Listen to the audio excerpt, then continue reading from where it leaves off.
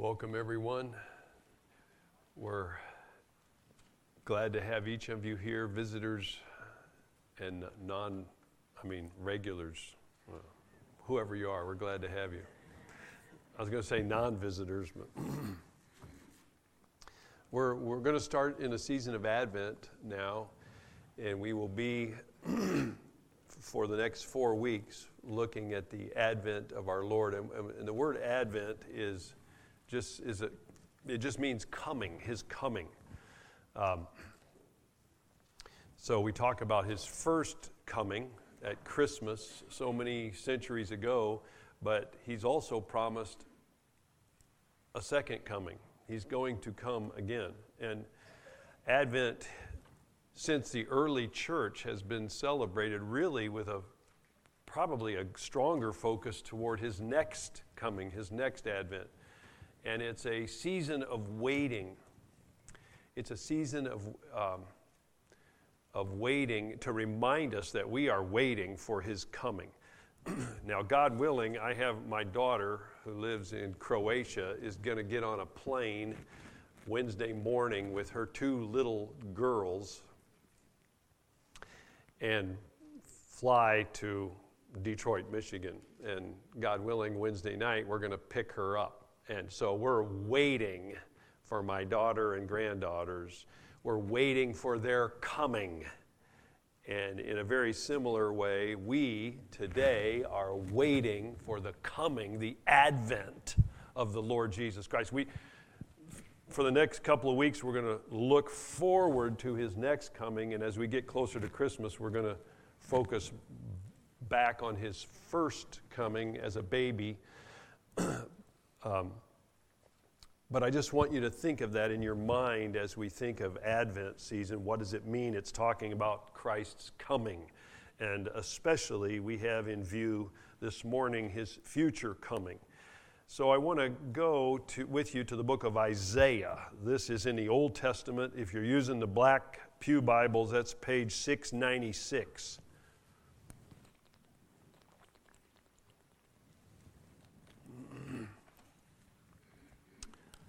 Isaiah chapter 25 is a favorite passage of mine in the Old Testament. Isaiah lived approximately 700 years before Christ was born in Bethlehem, and he told about the coming of Jesus, his first coming. And Isaiah had lots of prophecies. And in chapter 24, he talks about a future time when God is going to shake the whole earth and bring judgment on the whole earth. And in chapter 26, he talks about those whose mind is focused on the Lord, fixed on the Lord. He's going to keep them in his peace, even among these tumultuous times. But in chapter 25, he's talking about the day that is going to come when Jesus comes again and what that'll be like for his people. And so I just want to draw your attention to it this morning, and let's look at the things that are worthy of praise of our God in Isaiah 25 and what we have to look forward to as Christians. If we belong to Jesus Christ, all the promises of God in Jesus Christ are yes. That means these promises way back in Isaiah, hundreds of years ago, count for all those who belong to Jesus. So I'm going to read it. It's just 12 verses long, but just before I read, let's pray and ask God's help. Dear Lord, thank you for the Bible, and I thank you that Isaiah wrote these words centuries ago, and yet, Lord, they are so powerful and so wonderful to hope for and to look forward to when you come again at your next advent, your final advent. And Lord, I just ask today that you would help us to consider the truth of your word. And Lord, I'm asking that you would shape us with your word today. Affect our anxious thoughts with your word. Lord, the burdens that we carry, I pray that your word would have an impact on those burdens and how we carry them today and how we roll them onto your shoulders. And Lord, would you please help us to fix our gaze on your coming? We would anticipate it. I ask these things in Jesus' name. Amen.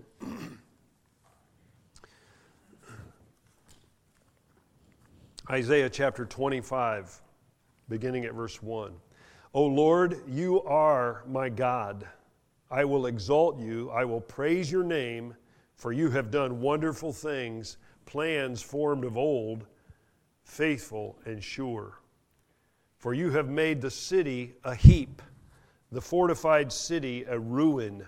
The foreigner's palace is a city no more. It will never be rebuilt. Therefore, strong peoples will glorify you. Cities of ruthless nations will fear you. For you have been a stronghold to the poor, a stronghold to the needy in his distress, a shelter from the storm and a shade from the heat. For the breath of the ruthless is like a storm against a wall, like heat in a dry place. You subdue the noise of the foreigners as heat by the shade of a cloud. So the song of the ruthless is put down. On this mountain the Lord of hosts will make for all peoples a feast of rich food, a feast of well-aged wine, of rich food full of marrow, of aged wine well refined. And he will swallow up on this mountain the covering that is cast over all peoples, the veil that is spread over all nations. He will swallow up death forever. And the Lord God will wipe away tears from all faces. And the reproach of his people he will take away from all the earth. For the Lord has spoken. It will be said on that day, behold, this is our God. We have waited for him that he might save us. This is the Lord. We have waited for him. Let us be glad and rejoice in his salvation. For the hand of the Lord will rest on this mountain, and Moab will be trampled down in his place, as straw is trampled down in a dunghill.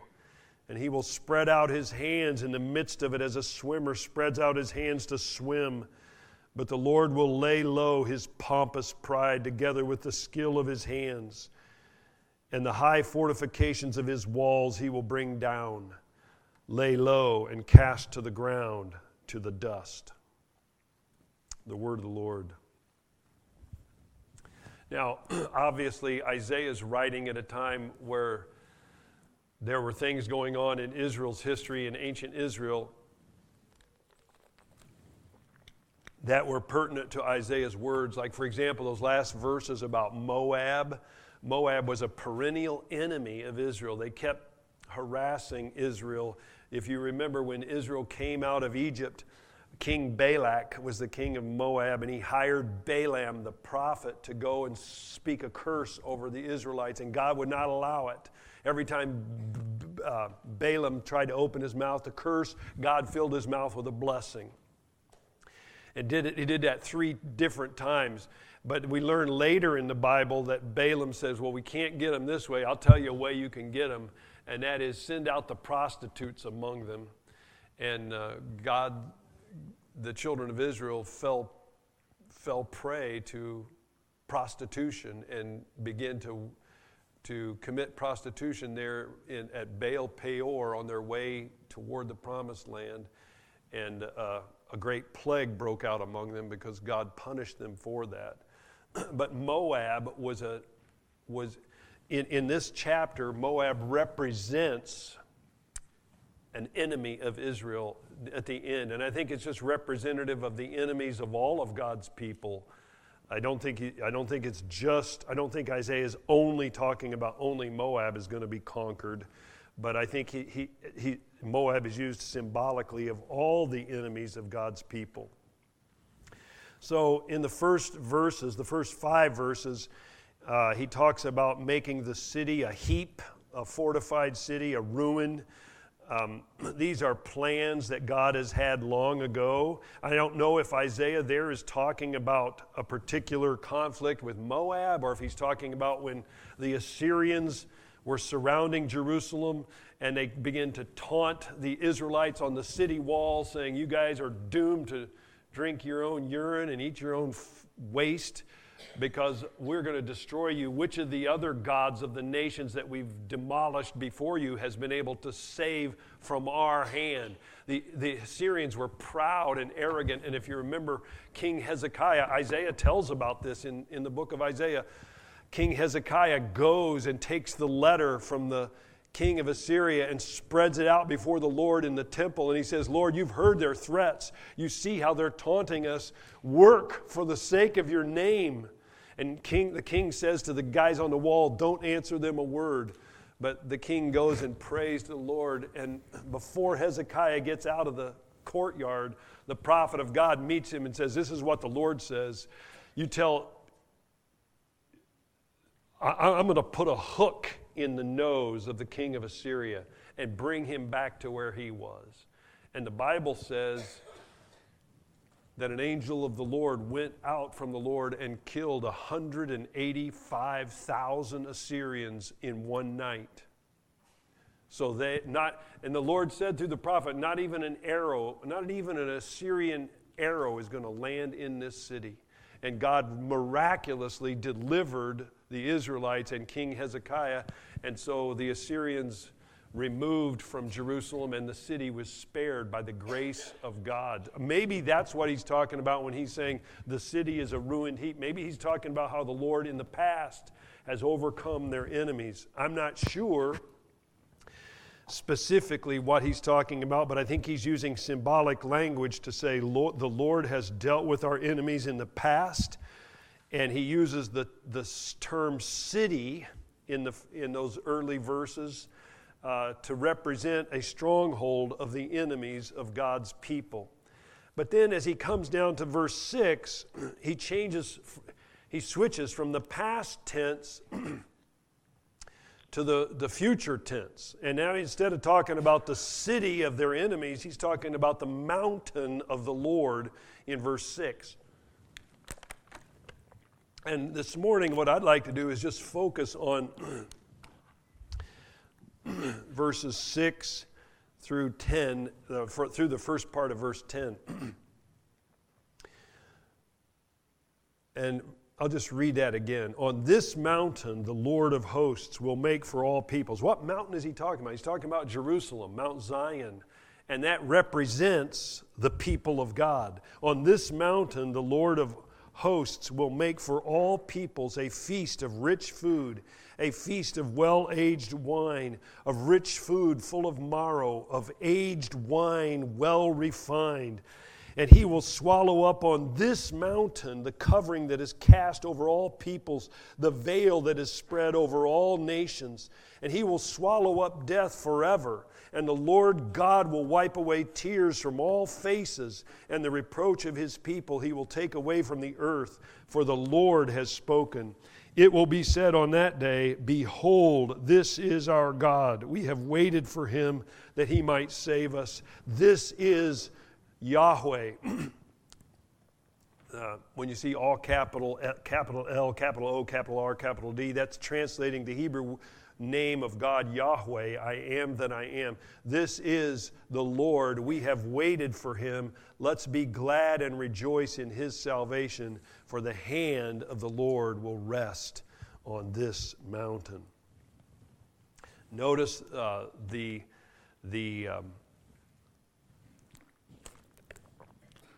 verse 6 begins with on this mountain, and verse 10a ends with on this mountain. I think those are like bookends to this section between 6 and 10a. I think what the author is saying is this is what God's going to do in the place of his people, for the sake of his people. He's going to do this. So when we talk about the next advent of our Lord Jesus Christ, I think we have to look forward to these things. Look at verse 6. On this mountain the Lord of hosts will make for all peoples. Now this is the peoples of his mountain, his people, okay? From all nationalities, all the ethnic groups, for all peoples, all the peoples that will come to the true God through Jesus Christ. He will make a feast of rich food, a feast of well-aged wine, of rich food full of marrow, of aged wine, well refined. Do you see the emphasis in verse 6 on the kind of feast? This isn't just going to be McDonald's. This isn't just going to be takeout. This is going to be a rich feast. When the Lord comes again, He's going to bring us to be with Him. And the Bible talks about the marriage feast of the Lamb. He's going to, in fact, the book of Luke says, He's going to gird Himself, just like He did at that Last Supper. He's going to gird Himself as a servant, and He will serve us at a feast. A rich feast full of really good wine, not just the cheap stuff, and the marrow and the fat. It reminds me of when I talk about my daughter and granddaughters coming in from Croatia, God willing, this week. One time when we went over there to visit them, she had arranged for us to go with a group of people to this special place called Majkovi. It's a little village kind of up in the foothills. And there's a place over there where this family has this old olive mill where they would press the olives. They have an olive press, and they've made it into an eating area where groups can come in. And it's just an amazing feast that they put on. They grow their own vegetables locally. They raise their own goats so that they make cheese from the goat's milk and blah, blah, blah, blah. It's just so good. It's not cheap food. It's really, really good food.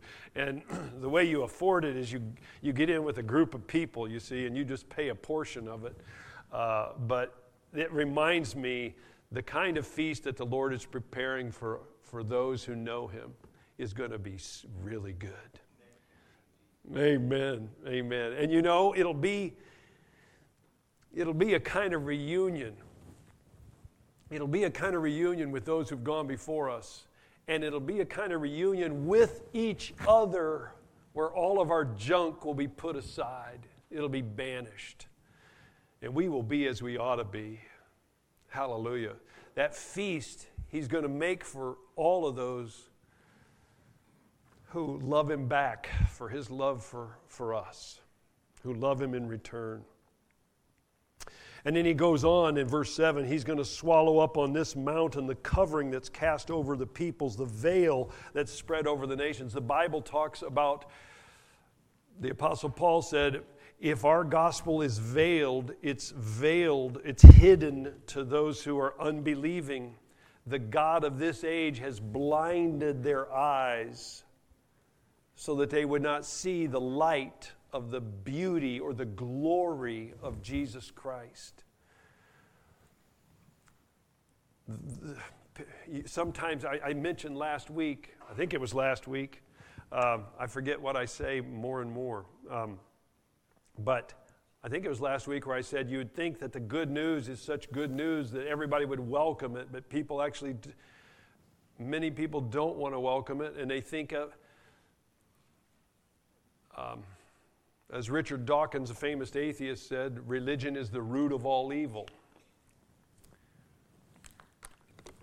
More and more people feel that way. More and more people believe that we're the problem. We're the cancer in society. It's us weirdo Christians. You know what the Bible says? The Bible says it's because there's a veil that lays over people, the eyes of people's heart, and they cannot see the truth and the beauty of Jesus Christ. This verse is talking, I believe, about how that veil will be removed. He will swallow up on this mountain that covering that is cast over all the ethnic groups. And those who will be there seeing and enjoying the beauty of the Lord. And in verse 8, He will swallow up death forever. There's a promise for you. Now, you know, I preached through Isaiah a long time ago, and one of the things that struck me about this book, he's looking several places throughout the book, he's looking to the future about what the Lord's going to do. But one of the things that I remember is his language is language of permanence. Look at verse 8, first part of verse 8 again.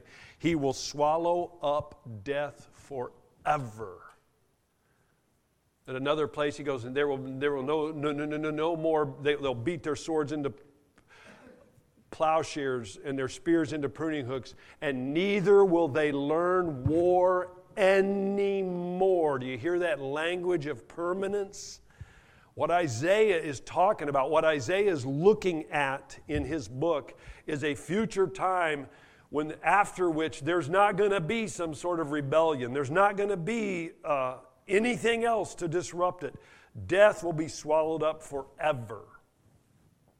This is the verse that I think the Apostle Paul has in mind in 1 Corinthians. We often hear it at funerals of believers when 1 Corinthians 15, death, where is your sting? O grave, where is your victory? The sting of death is sin, and the strength of sin is the law, but thanks be to God who gives us the victory through our Lord Jesus Christ. And he said the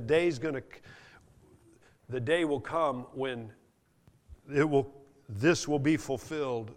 Death is swallowed up in victory. Death is swallowed up forever.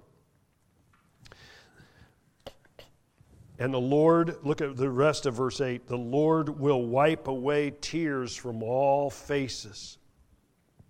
Now, when it says all faces, it's all the faces of those who love Jesus, those who are going to love His coming, those who are on His mountain, okay? I just want to say,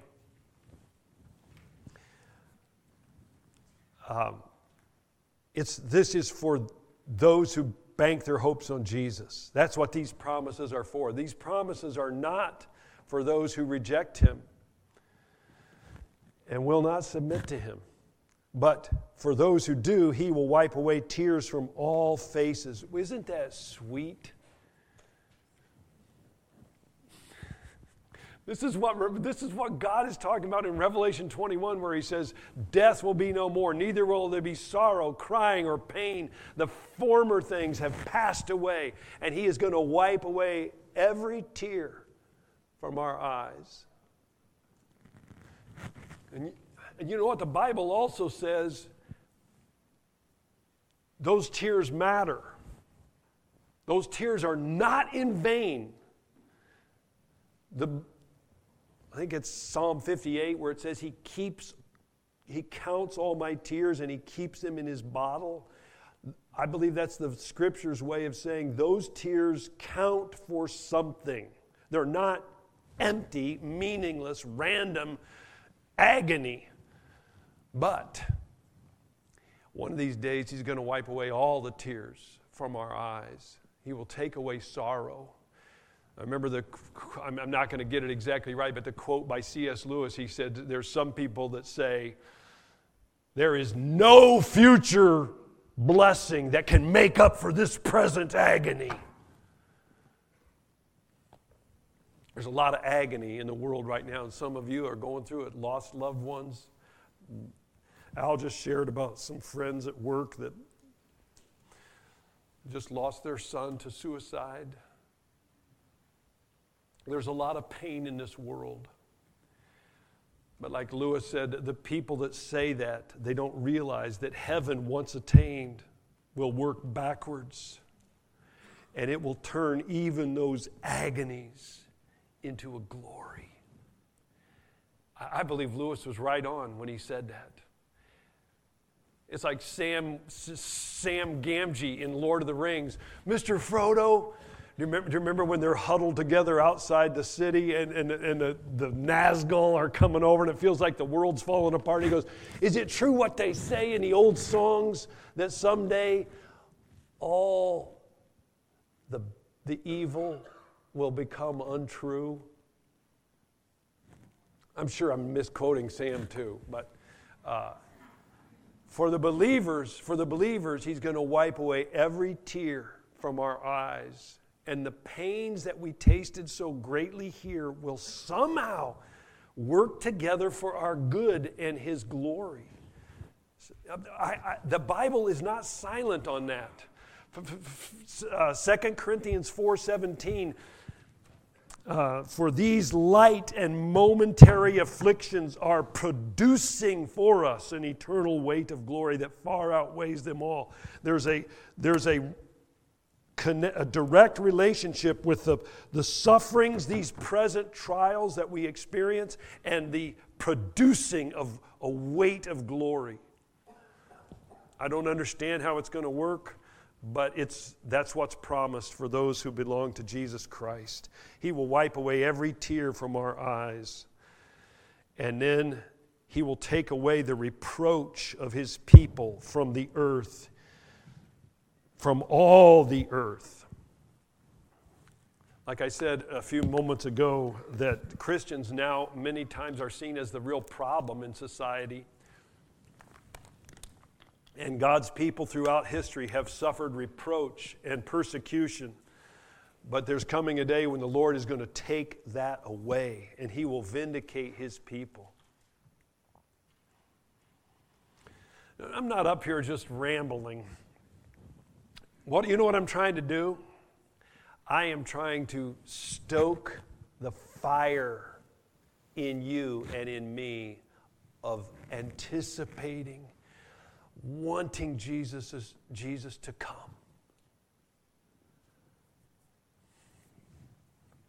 The Bible tells us in 1 Peter chapter 1, set your hope completely on the grace to be brought to you at the revelation of Jesus Christ. Set your hope. Dream about it. Think about it. Stay awake at night when you can't sleep and think about what is coming to me when he returns.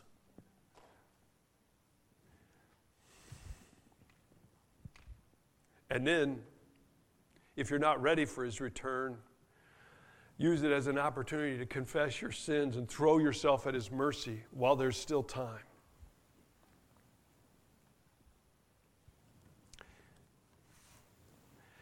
And then we get to verse 9. It will be said on that day, behold, this is our God. We have waited for him, that he might save us. Notice how all these other blessings terminate in the Lord himself. All these other things are simply sunbeams. No more tears, no more death. All these things are great. But the greatest, all these sunbeams go back to the sun itself, and the sun is being with the Lord. I say this, I love to say this, but he's the one that, it was his idea. Pepperoni was his idea. The coffee bean was his idea. Sex was his idea. All these things, we're talking about God, face to face with God. And it'll be said on that day, this is our God. We have waited for him that he might save us. This is the Lord. We have waited for him. Let's be glad and rejoice in his salvation.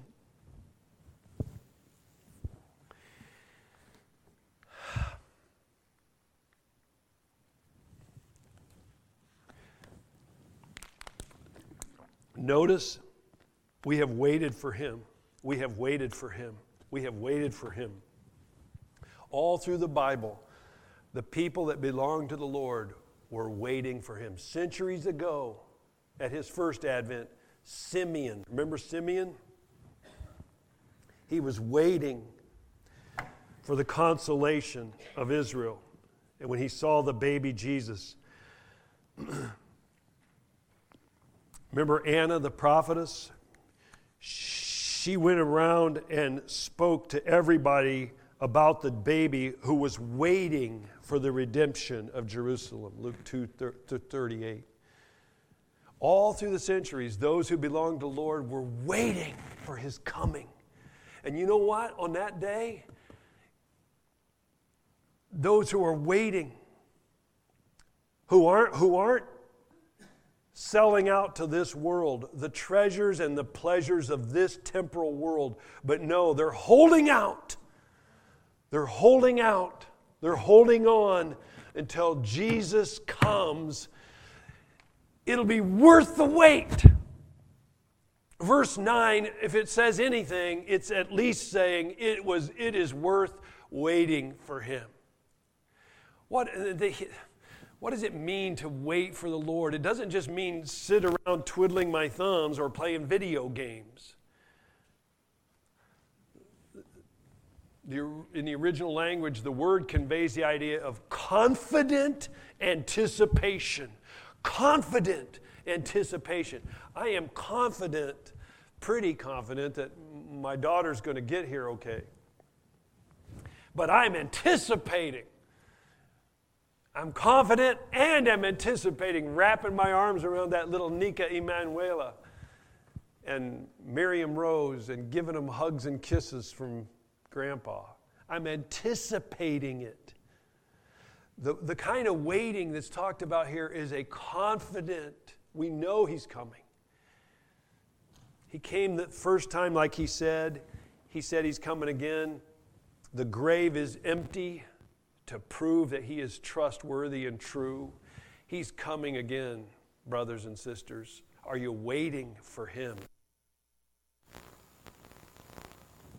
I read a sermon yesterday called the Expulsive Power of a Superior Affection by Thomas Chalmers. He's an old guy. But he said in his sermon, the heart always has to attach to something.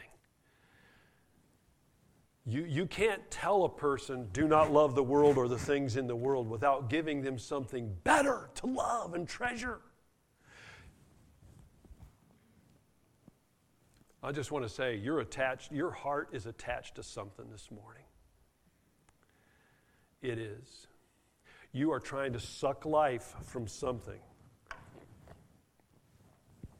If it's not Jesus, it's something. I don't know, but the Bible makes it very clear that those who wait for him, who long for him, who bank their hopes in him, and who believe that when he comes, it's going to make up for all the losses and crosses here. Those are the people that will be able to say on that day, this is our God. We have waited for him. And notice the last phrase of verse 9, let's be glad and rejoice in his salvation. So the love that for all the time prior expressed itself in waiting, in confident anticipation, now the love expresses itself in indulgence. Psalm 16, verse 11. In your presence is fullness of joy. At your right hand there are pleasures forevermore. So when he finally comes, there won't be any more waiting. It'll just be indulging, being with him, drinking coffee.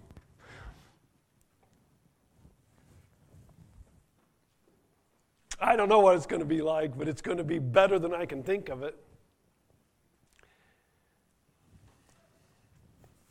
The Apostle Paul said near the end of his life,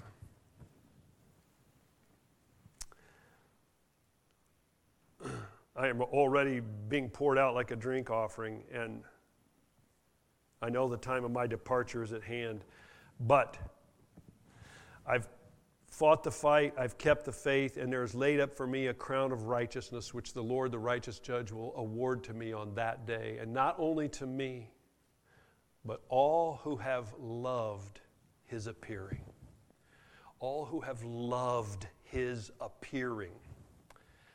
That means all those who love his next advent, who long for it, who wait for it, anticipate it. I remember when I was a kid and preachers would talk about the second coming of Jesus, and I was thinking in my mind, man, I hope he doesn't come too quick, because I want to play football, I want to graduate, I want to do some stuff. I want to do some stuff. And the more I've read the Bible, the more I realize, his coming will not be the end of doing stuff. It'll be the beginning. It'll be the beginning. So as I come to a close, as I try to, how can this joy of of Jesus' final advent be mine? How can it be mine today? Well, the very first thing is give yourself totally to Jesus Christ.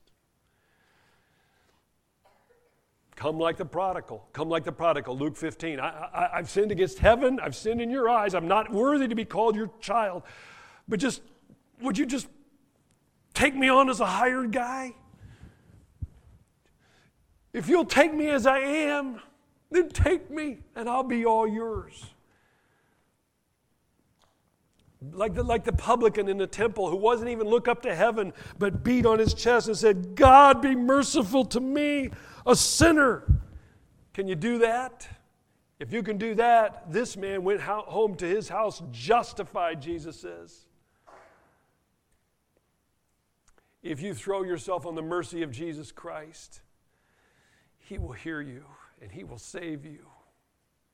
And his next advent will be the best day of your life.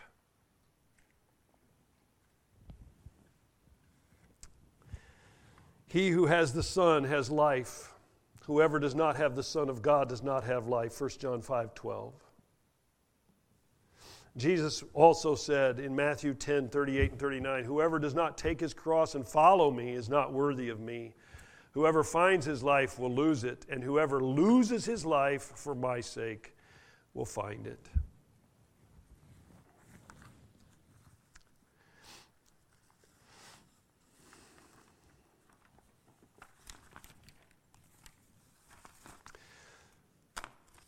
There is, for those who belong to Jesus, a universe of love and peace and joy and life and doing stuff in the very presence of God that will be brought to us at Christ's very soon-to-come advent. All of our tears will be wiped away. All of our waiting will be well worth it.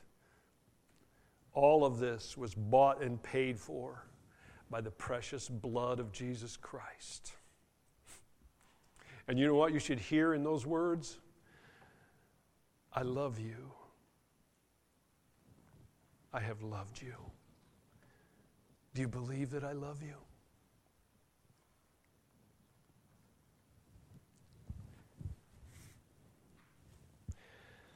Another old guy talking about the precious blood of Christ said this: how will it fill our souls with perpetual joy to think that in the streams of this blood we have swum through the violence of the world, the snares of Satan, the seductions of the flesh, the curse of the law, the wrath of an offended God, the accusations of a guilty conscience, and the vexing doubts and fears of an unbelieving heart, and we have arrived safely at the presence of God.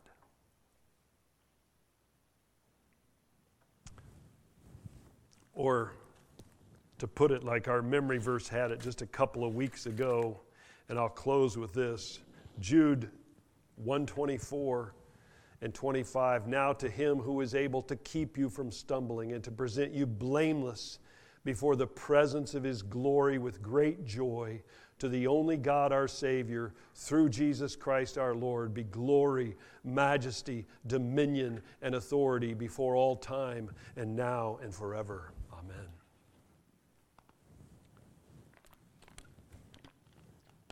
I said I was going to close with that, but I'm not quite. Okay, now I'm going to close. Believe on the Lord Jesus Christ. You know, sometimes we come away from sermons and I have people say, well, what's the takeaway? What do I got to do? I just want to say something about the Bible. The Bible has a lot of commands in it, but you know the greatest thing about the Bible is the indicatives. This is what God has done. This is what God's going to do. Are you in? You can be in. Let's pray together. Precious Lord God, what a promise you've made to us in Isaiah 25.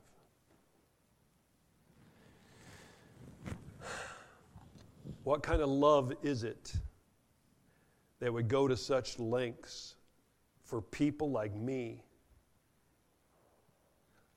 Lord, you don't just know me. You know me all the way to the bottom, even more than I know myself, and you still love me, and you gave yourself for me.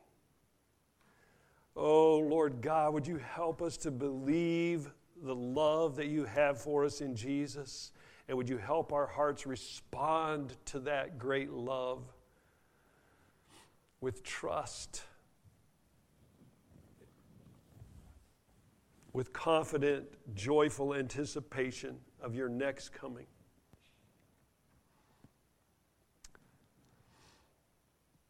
You are so good. You are so great. We look forward to seeing you soon, Lord Jesus. If there's any in this room, Lord, that aren't sure that they're ready for that day, would you help them? Would you help us? Would you help us get ready by just confessing our need to you and throwing ourselves at your mercy and banking our hopes on you completely? I ask this in Jesus' name. Amen.